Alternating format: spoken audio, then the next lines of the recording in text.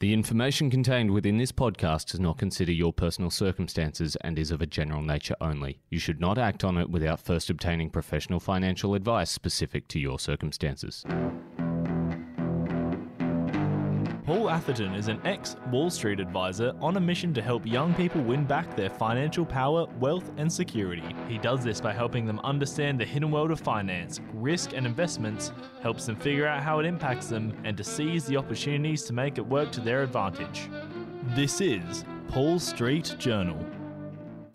I'm here this morning with Paul Atherton. How are you, Paul? I'm really well, Tim. Thank you. It's good to hear.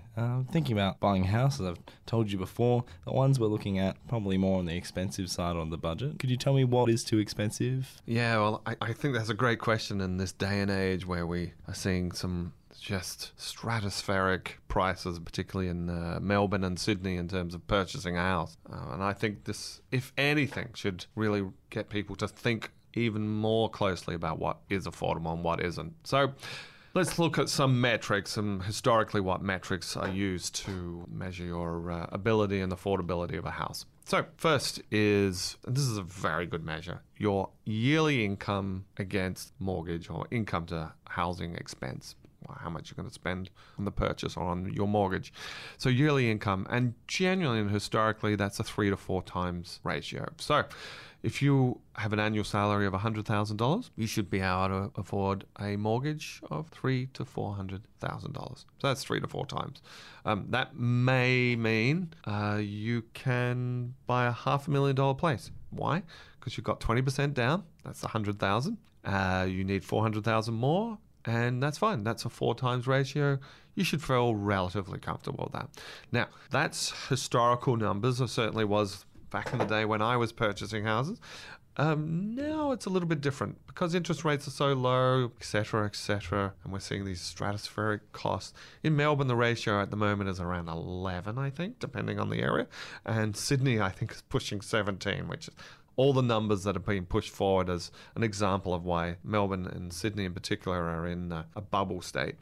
Now, Adelaide's a little different, thankfully, still quite high, but the numbers I think is around, depending again, area, it's around 6. High, but nowhere near Melbourne and Sydney. That's what I would call the front end ratio. So it's a percentage of your income to the mortgage. Another way to look at it is what is your percentage of your monthly payments. And that, again, is about a 30% ratio. So if your monthly payment, if you have $1,000 of income, you should be paying $300 a month in mortgage. The other ratio to look at, or a metric, is total debt to income. Okay, so you enter into a mortgage, you use the 3 to 4 times, you've got your $500,000 house, you put your 20% down, so now you've got a $400,000 mortgage. But you need to think about, can you service that? Because you may not just have a mortgage, you may have a credit card, you may have 6 credit cards, you may have a personal loan, you may have bought the mortgage and then gone out and bought yourself because you were so happy you wanted a beautiful car to park in that new car park. And so that really ratio, the general rule of thumb there is about 40%. So your monthly expenses of all your debt payments, cars, credit cards, store cards, personal loans, and your mortgage, all lumped together, should come to around 40%, no more. If it's about 50%, for example, you're getting into an uncomfortable area. So that's sort of some metrics to look at, and I encourage people to cut that several ways when they're looking at their affordability or whether they can afford a house. Great. And so what are some of the other things I should be considering when I'm buying a house?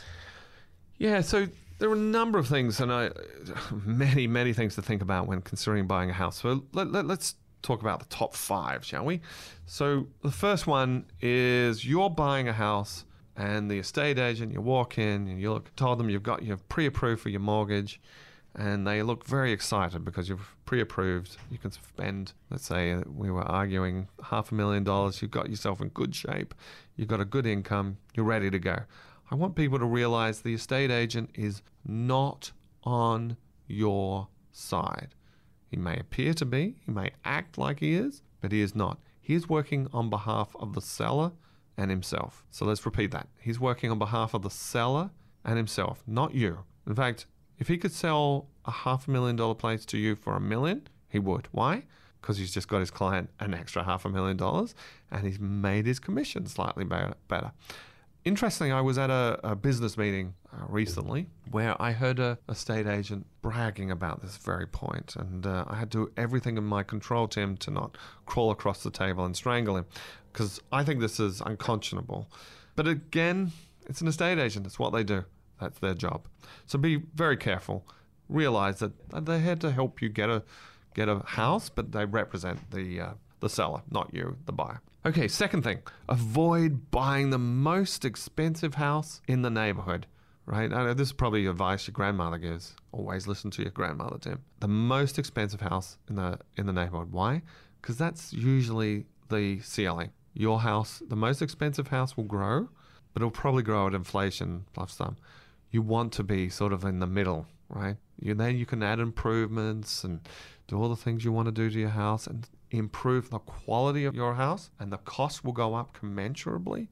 But if you're the most expensive house, you get what's called compression, and the compression is there's a limit to how much your property will go up in a value in that neighborhood because you are the most expensive, right? You are the benchmark. Don't be that benchmark. Get something in the middle. That's where you want to be. Median house price. Median house price. It's far better.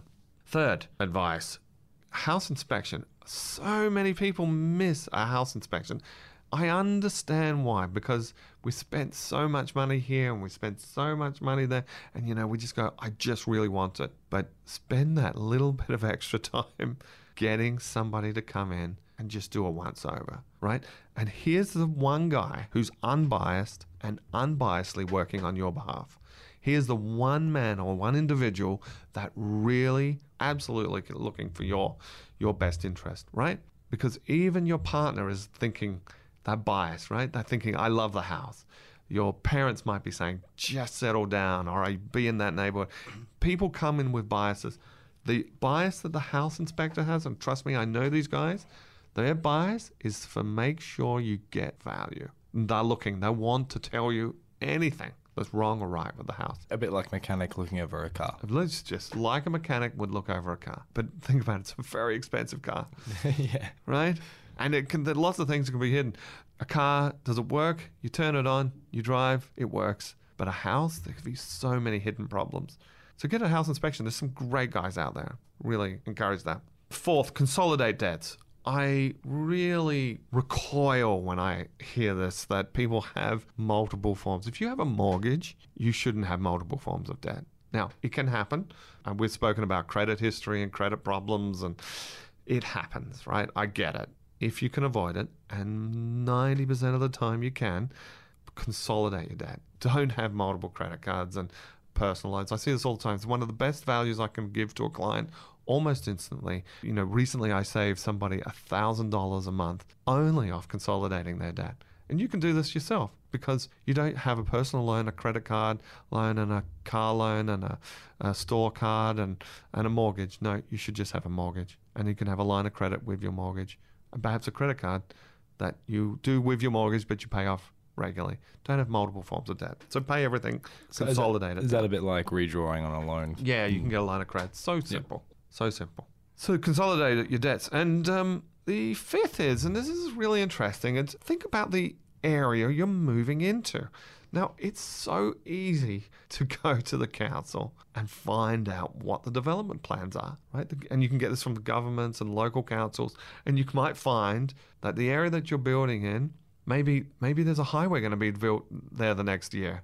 You either A, want that because the highway provides you access to the city and it's going to be fantastic, or you don't really want it because it's right next door to you and it's going to be so noisy. There will be plans in your neighborhood. There'll be plans that you can get from the council. So simple to do. And it'll tell you very quickly. You'll get a really good idea if this is the neighborhood you want to work into, you want to move into. Get those reports back. Related to that is the sixth, and that is police. You can get police files on the neighborhood to find out what levels of crime, what kind of crime there is. Usually it's very low. Australia has a very low crime rate anyway, so usually it's not a big deal. But go do some due diligence. You don't want to find yourself moving into a meth den. Yeah, that's right. So some do your research. It's neighbourhood. not just a bunch of four walls. It's everything that surrounds it. And yeah. And in this day and age, go out, have a coffee, sit with your mobile phone, and you should be able to do all the search right there. By the end of your coffee, you'll know whether you're moving in or not. Excellent. Well, thank you for that advice, Paul. Thanks, Tim. That's great. Paul Street Journal.